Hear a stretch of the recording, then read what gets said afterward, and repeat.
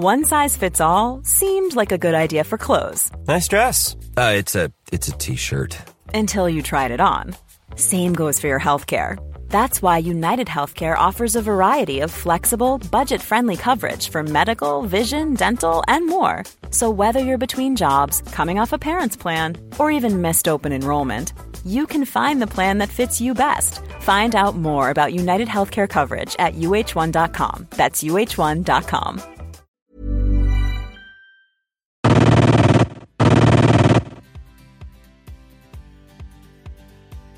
I've had that throughout my career. I started off, my first command relationship was with a warrant officer. He absolutely believed that he was doing things better than me and that I had nothing to offer, and it ended poorly for our small organisation. It didn't end well for Army because, neither of us got what we needed from that particular relationship. But I did learn a lot of lessons which I took into the rest of my career. Welcome to the Warrior U podcast, proudly presented by Hindsight, Leadership and Resilience. The Warrior U podcast delves deep into the topics of leadership, resilience and human optimisation. Our mission statement is simple. You're the mission. A massive shout out to our main sponsor, Gym Equipment Specialists Aussie Strength, a proud Australian veteran-owned business who have kitted out home garage gyms and huge fitness centres all over Australia and globally. This week on the Warrior U podcast, Bram Connolly and Lieutenant Colonel Trent Bernard answer your key questions around leadership. In this episode, they will discuss topics such as leading those who do not want to listen, approaching narcissism in leadership, and the relationship between vulnerability and resilience. Bram and Trent dive deep into understanding what it takes to be a good leader in any working environment. With their years of experience leading in the Army, they bring their perspective and experience to the conversation and provide valuable insights so you too can be a better leader for your team. How do I lead people who don't want to listen? Let's answer that question from Josh McKay. You can't expect to win everybody over straight up. Not everybody's going to trust you. Not everybody's going to understand your purpose. I don't think everyone is going to think you're the greatest leader that they've ever come across, or that this is even worthy of their time. Yeah. People, it's discretionary now to follow someone half the time. Yeah. And I mean, to put it into perspective, if someone's not listening to you and you have a position of authority, then generally that authority will ultimately have them listen to you if they want to keep their job. But otherwise, what we're talking about is simply the art of leadership, which is influence. So you've got to find a way to influence that person to listen to you. What do you think of that? And I agree. I agree with that because it is about influence. And people will follow due to leadership authority. So, a CTO of a company, an officer in the Army, a sergeant. But I think that for the most part, those that are unwilling to listen, there are a range of different solutions to that. And reasons why. They might not be a good fit for the There might be reasons why they're not listening too. And also, I would say, sometimes they are going to listen and sometimes they aren't. Have you ever had that? Have you ever had someone who didn't want to listen to you? And bearing in mind that I've been one of your subordinates, but good times. I've definitely had that. I had a young soldier, and it's in my book actually, The Commando Way, 39.95 at Dymocks. I had a soldier who didn't want to listen to me, and that was purely because of a few reasons. One, I didn't have the courage at that time in my career to stand up and say, "Hey, you need to listen to me."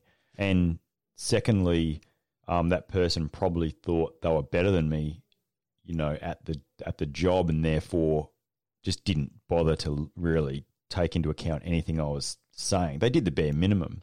And ultimately it was at the detriment of our section. Yeah, I've had that throughout my career. I started off, my first command relationship was with a warrant officer. He absolutely believed that he was doing things better than me and that I had nothing to offer, and it ended poorly for our small organisation.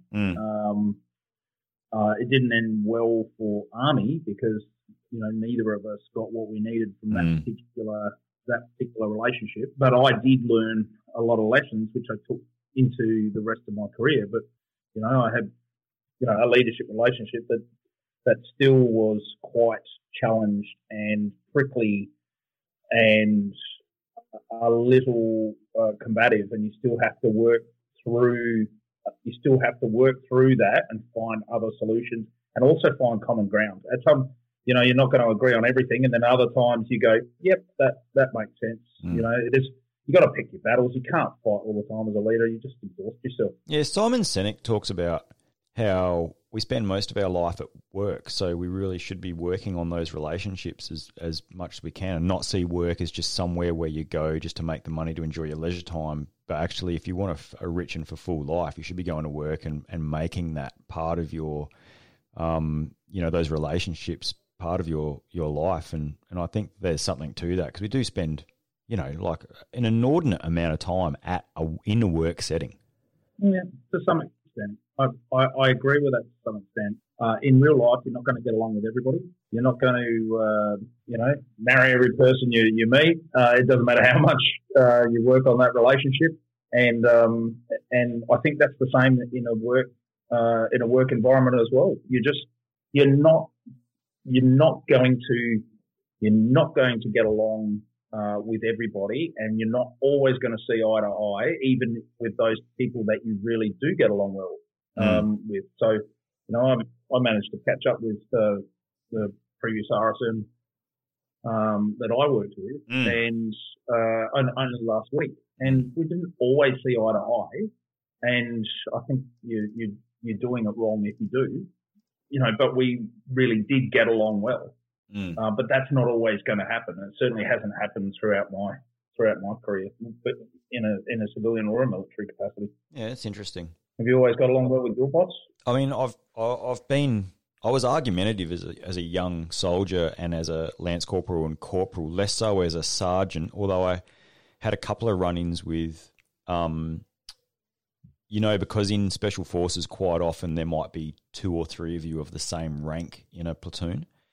One as the platoon sergeant, one as the sort of the senior tactical commander. I had a big run-in with Reece Dewar, who's been on this podcast a couple of times, 1 year. And and I mean, he's a massive guy too. So I remember my boss at the time going, "Oh, this is going to end pretty badly for Bram."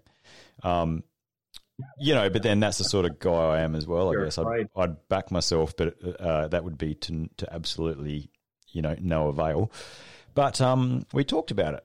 We've talked about it a few times since, and it all comes down to being tired, stressful, emotional regulation and control. And then, I had the same thing with a bloke in Afghanistan who was the second in charge of a company I was in. We were the same rank. And again, it was just down to we're tired, we're emotional, we've been working long hours. And it actually, sometimes I think people do it to let off steam. So that's an interesting point in itself. Some of these run-ins that people have are just to let off steam. I was going to say, sometimes you have those run-ins with people that are at the same rank because you can. Because there is no falling back on command authority. People say previously that, people that ordinarily wouldn't argue in public life or in the workplace will more than happily go and have an argument at home or with their kids, and would never have those same conversations in the workplace because you can. Yeah. And, you have disagreements and you're not as together as you would be in the workplace, because it's, it doesn't fly in the workplace. Yeah. Shouldn't fly at home either, but people just disagree. People just disagree. The global Gartner Talent Monitor, you've probably heard of it, revealed a 4.4% decline in employee business confidence in Q4 of 2019. I think someone you worked with recently highlighted that to us. And interestingly, the Australian reason that people left work, the number one reason why people left work or attrition from workplaces was people management. The second was work-life balance. And the third was respect.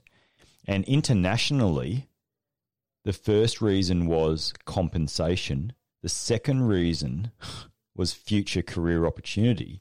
And then the third was people management. So we are terrible in Australia at managing the human resource, managing people and leadership. And I mean, that's what our company does. We, Hindsight, Leadership and Resilience. We're stepping in to have a circuit breaker to help companies do that. But I was really interested to see that Australian reasons, the number one reason is the third reason internationally, and it's about people management. Are we really that bad culturally at leading other fellow Australians, you reckon? That's interesting, and my initial thought is that maybe we value it higher. So maybe internationally that's not as much of a factor.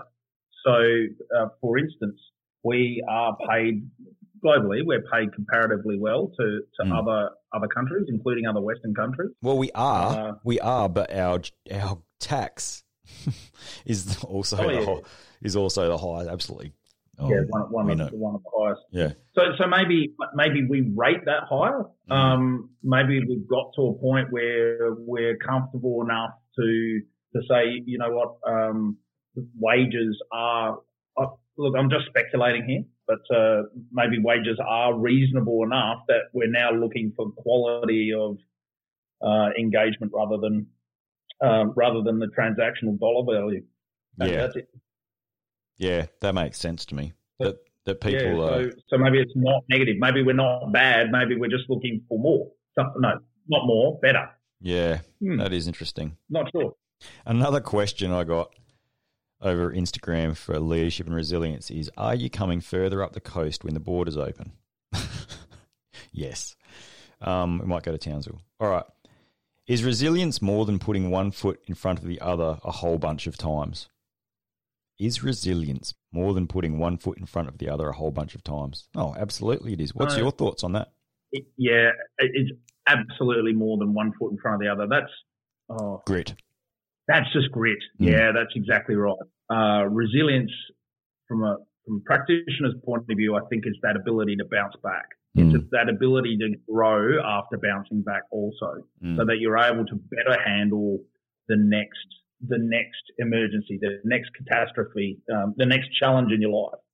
We've spoken about this before. COVID and lockdowns and all of that sort of stuff has been an opportunity to teach our family, our children, a little bit of resilience and courage and a bit of tenacity and grit, but resilience. But I do think it's about being able to bounce back, being able to process what's happened to you, and be able to, if you were in a similar situation in future, be able to do it quicker and better, and without that impact on you.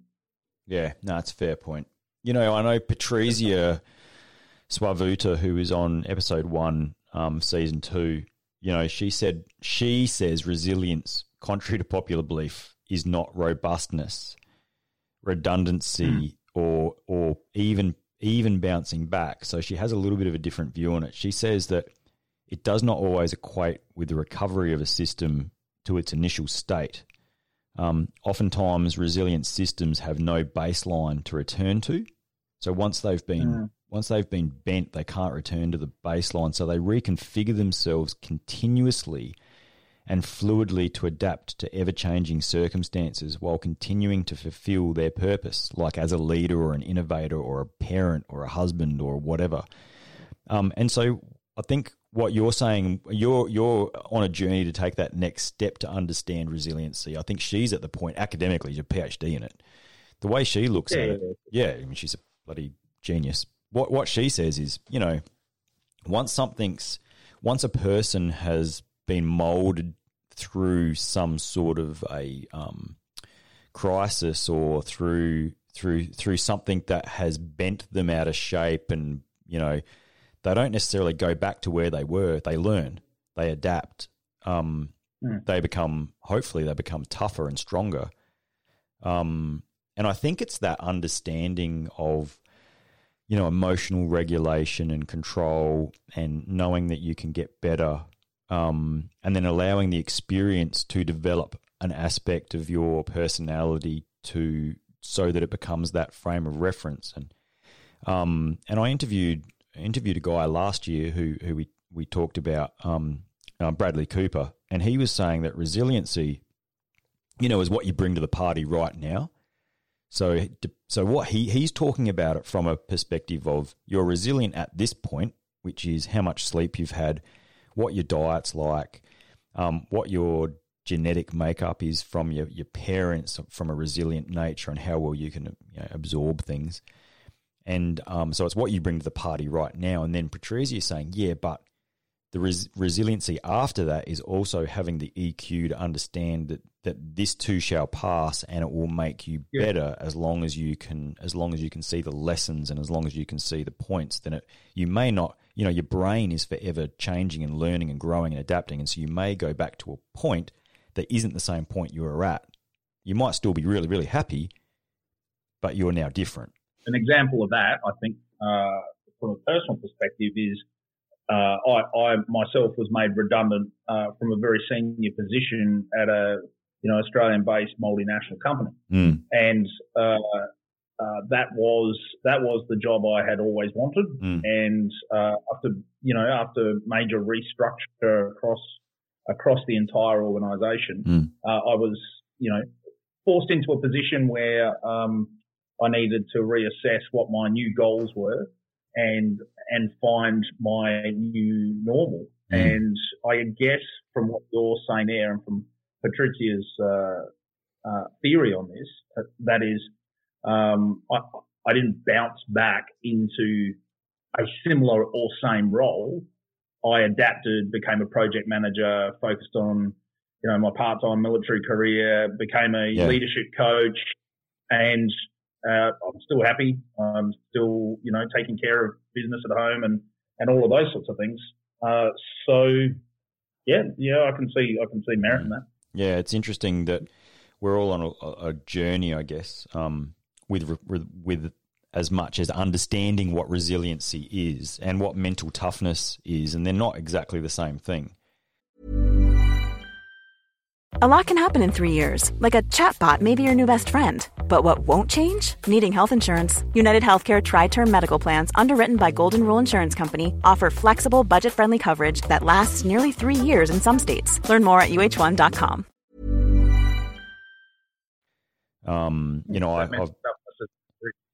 Mental toughness is grit, and I think it's formed from having frames of reference, from doing things hard.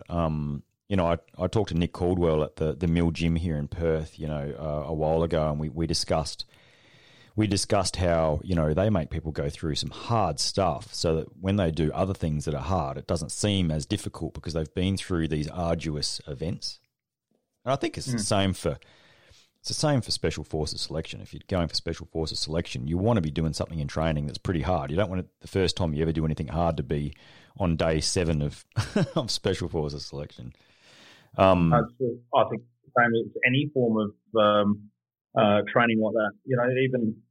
Even basic training at Kapuka, they're not starting you. They're not starting you with that final activity right at the start to see if you break. And the same at the School of Infantry, and that it progressively gets harder, and then you through Special Forces selection and those sorts of things. So it's all a build. I've got a great question here that I want to throw at you. When a new team member arrives and then buys the leader presents for Christmas or birthdays, what do you say to that? How do you manage that? That's an interesting question, because now we're talking about the dynamics of leadership, where a new team member arrives and then starts buying, the leader, hey, here's a present. That's a tough that's a conversation, isn't it? That's hey, listen, here we go. There's a line that's crossing the line. Well, is it? I mean, it is if you're probably in uniform, but is it necessarily, leadership is about place too, right? Right. So maybe it's not. Maybe it's just that particular person. Maybe that person hasn't been given, that social lesson in life that can appear to others differently. It's always, not sure who said it to me only the other day, but sometimes you just need to stop and say to someone, just realize how you're being perceived right now. Yeah.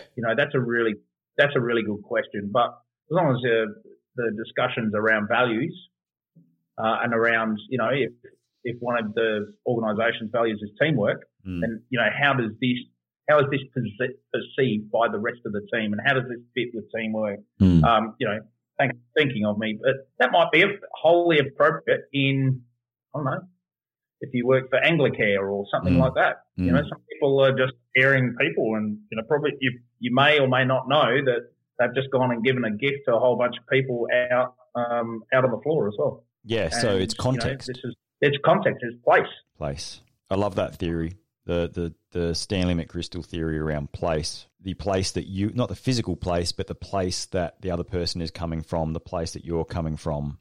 Yeah, it's pretty cool. If a brand new digger coming out of the School of Infantry rolls into 2RR up there in Townsville and buys the platoon commander or platoon sergeant a gift, that might seem a little strange, but in another workplace, maybe not so much. Yeah, and like you say, you probably want to get to the bottom of the personality that's at the other side of the gift and find out what they're like and what drives them, what motivates them, and what they're, perhaps they're a gift giver as part of their makeup, because those people, they exist. I've got a great question. What is the relationship between vulnerability and resilience? That's interesting, isn't it? Is there a relationship between vulnerability and resilience? I think it's emotional intelligence. Just being emotionally intelligent. Maybe the more emotionally intelligent you are, the more vulnerable you can be and be comfortable with. And that probably makes you resilient because you don't have ego and pride get in the way when you're going through a tough circumstance. That seems to be the relationship loosely in my mind. It's a good question. Feels like a question for Patrizia. You could sit and think about this for days. I don't know. I think maybe does that vulnerability come back to mental toughness again, or is that a resilience where you become more adaptive? You could be vulnerable and still be adaptive and be able to bounce back in a new form. If you weren't vulnerable, you could still be adaptive and bounce back. I don't know. I can't think of when I've been really vulnerable, other than personal things happening in my life. And even then, I think we compartmentalise things sometimes, don't we?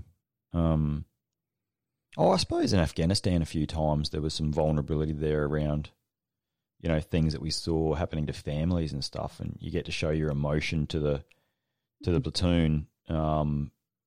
And again, it's emotional regulation and control. It's so important for leaders to be able to emotionally control themselves and emotionally regulate, and not just, it's important to say, hey, this is upsetting to me, but I need to be in control. It's not being void of any emotion. That's a great question.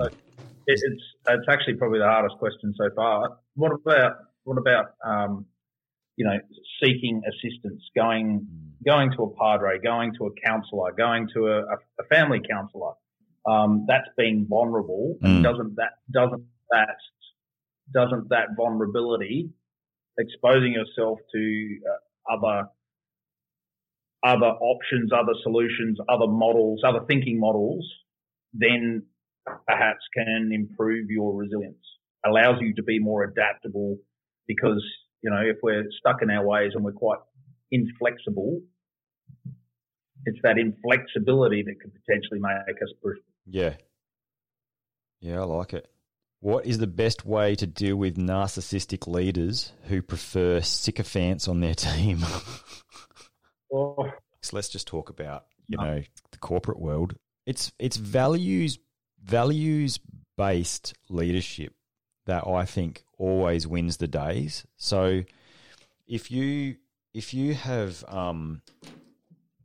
a values-based system, so what I'm trying to say is, if the business has values and you use those values to have conversations, then that's the best way to deal with a narcissistic leader, is just to say, hey, I'm not sure that fits these values, or to gently coax them around what those values are. I mean, if you're in a hedge fund in New York, it's quite possible that that narcissism is part of those values, you know.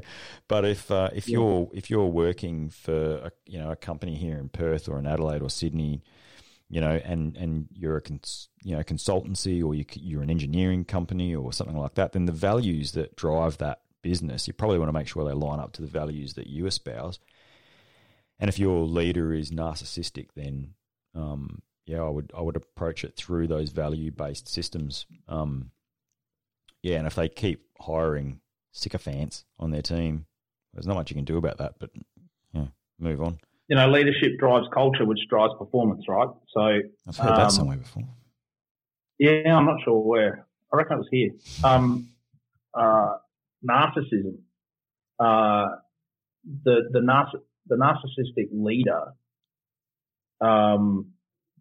develops the culture around him him or her that protects him or her and their values. Right. And so he or she is obviously going to recruit and promote, and when I say promote, I mean, you know, lift up, support the sycophants. The sycophants are the co-conspirator. They're the co-conspirator to that culture. And I think, and I would argue that, sure, there might be some organisations, and, you know, maybe back in the 80s, the whole greed is good thing to you know, track back to your Wall Street type thing, that there may have been organisations that had a narcissistic values-based culture around it, but I'm sure that narcissism is a tendency in leaders in nearly every organisation. But I think that's sycophantic co-conspirator support is a form of corruption of values. Yeah, right.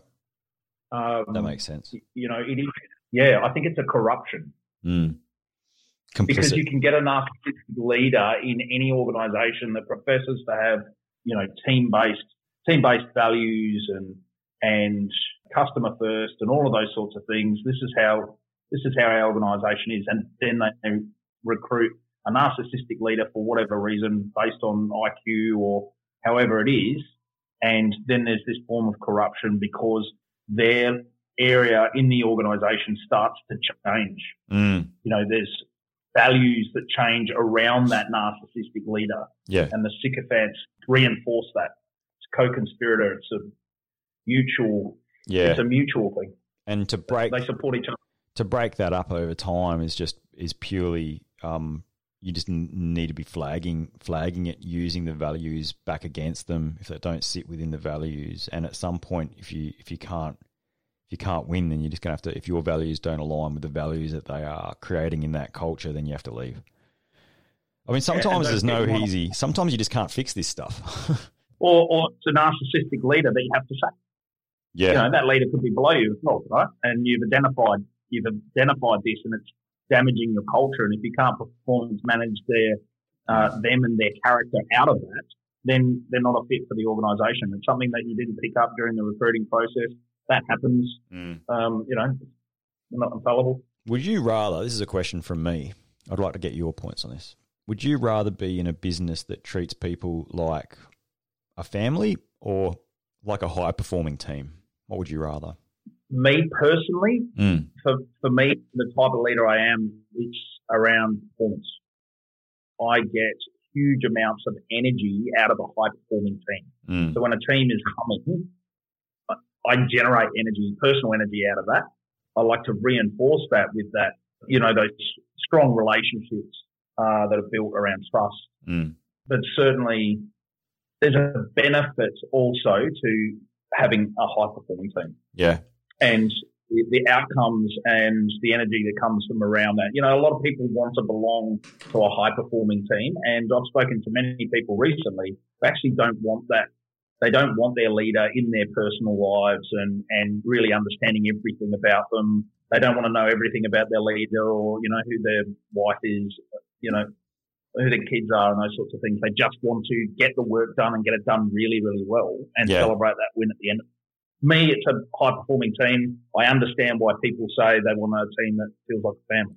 Yeah. And different organisations to do better in those two models. Yeah, right. I actually agree with you. I don't see too many businesses that should be acting like family businesses. And the reason I say that is it's really difficult to have constructive, honest feedback to someone who you're treating like a family member in like a family business, you know. So when they start not performing, you know, it's really difficult to have that conversation and then let them go. Whereas, and I'll give you an example, like Red Bull, for instance, Red Bull racing team. It's not a family business. It's a high-performing business. So if you can't use a rattle gun and change, you know, a tyre 1.3 seconds or whatever it is, you know, then guess what? You're out the door. But if you can do that, then you reap the rewards. And so some of these businesses, like, oh, we're like a family, you know, business, and this person's been here for 25 years or 30 years, and now that person's like resting on their laurels and not doing the work, not doing the things, not, you know, and it's very difficult then to have that conversation to let them go. And also it creates rifts within the business when someone does go that's been there for so long. Other people come up in defense and the like and say, no, you can't do that because of such and such. They've been here forever. It's like tenure. It's like tenure is a defense for bad work. I actually think if you have shareholders, then you're a high performing team. You know, our business is probably a little bit different because it's a relationship based business between us. But we have tough conversations about stuff, standards and things, across the associate consultants. And I would let people go who work with us who don't come up to the standard. We've got to practice what we preach, right? It's funny though, if you're a cafe, a family-owned cafe, then you're a family business, you know. Then you can be that, you know. But if you're a McDonald's, you know, then, and I mean, they have one of the greatest management training systems in the world, you know, leadership and management training systems for their branch managers and the like. Then if you don't come up to the standard, then they say goodbye. It's an interesting. We could probably do a whole podcast on that. Are you a family business or are you a high-performing team, and the characteristics of each? I think you get very different answers by asking people, do you want to, like you said, do you want to be in a high-performing team or in a family? Yeah. And different people will want to be in different types of teams. Yeah, that's interesting. Yeah. I thought next week we might start talking about leaders, and in particular leaders in history based on a set of metrics that we've sort of come up with to give them an overall score of their leadership. Thanks for listening to the Warrior U podcast. Did you know that our parent company, Hindsight, offers leadership and resilience training as well as workshops? If you would like to know more, please head to www.hindsightleadership.com. If you would like to become a supporter of the podcast, there's a donation tab at the bottom of the main podcast page. All contributions are greatly appreciated and help to keep the show on the road. If you're interested in the Warrior U military preparation course, you can find all the information through the podcast website page. Just click on the training tab. All this information and more can be found at www.podcasts.warriorU.com.au.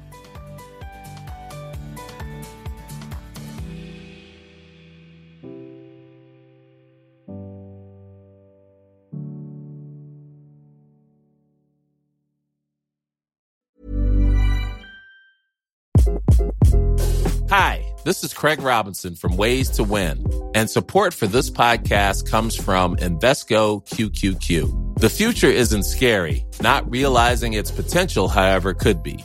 Just like on the recruiting trail, I've seen potential come in many forms as a coach. Learn more at Invesco.com/QQQ. Let's rethink possibility. Invesco Distributors, Inc.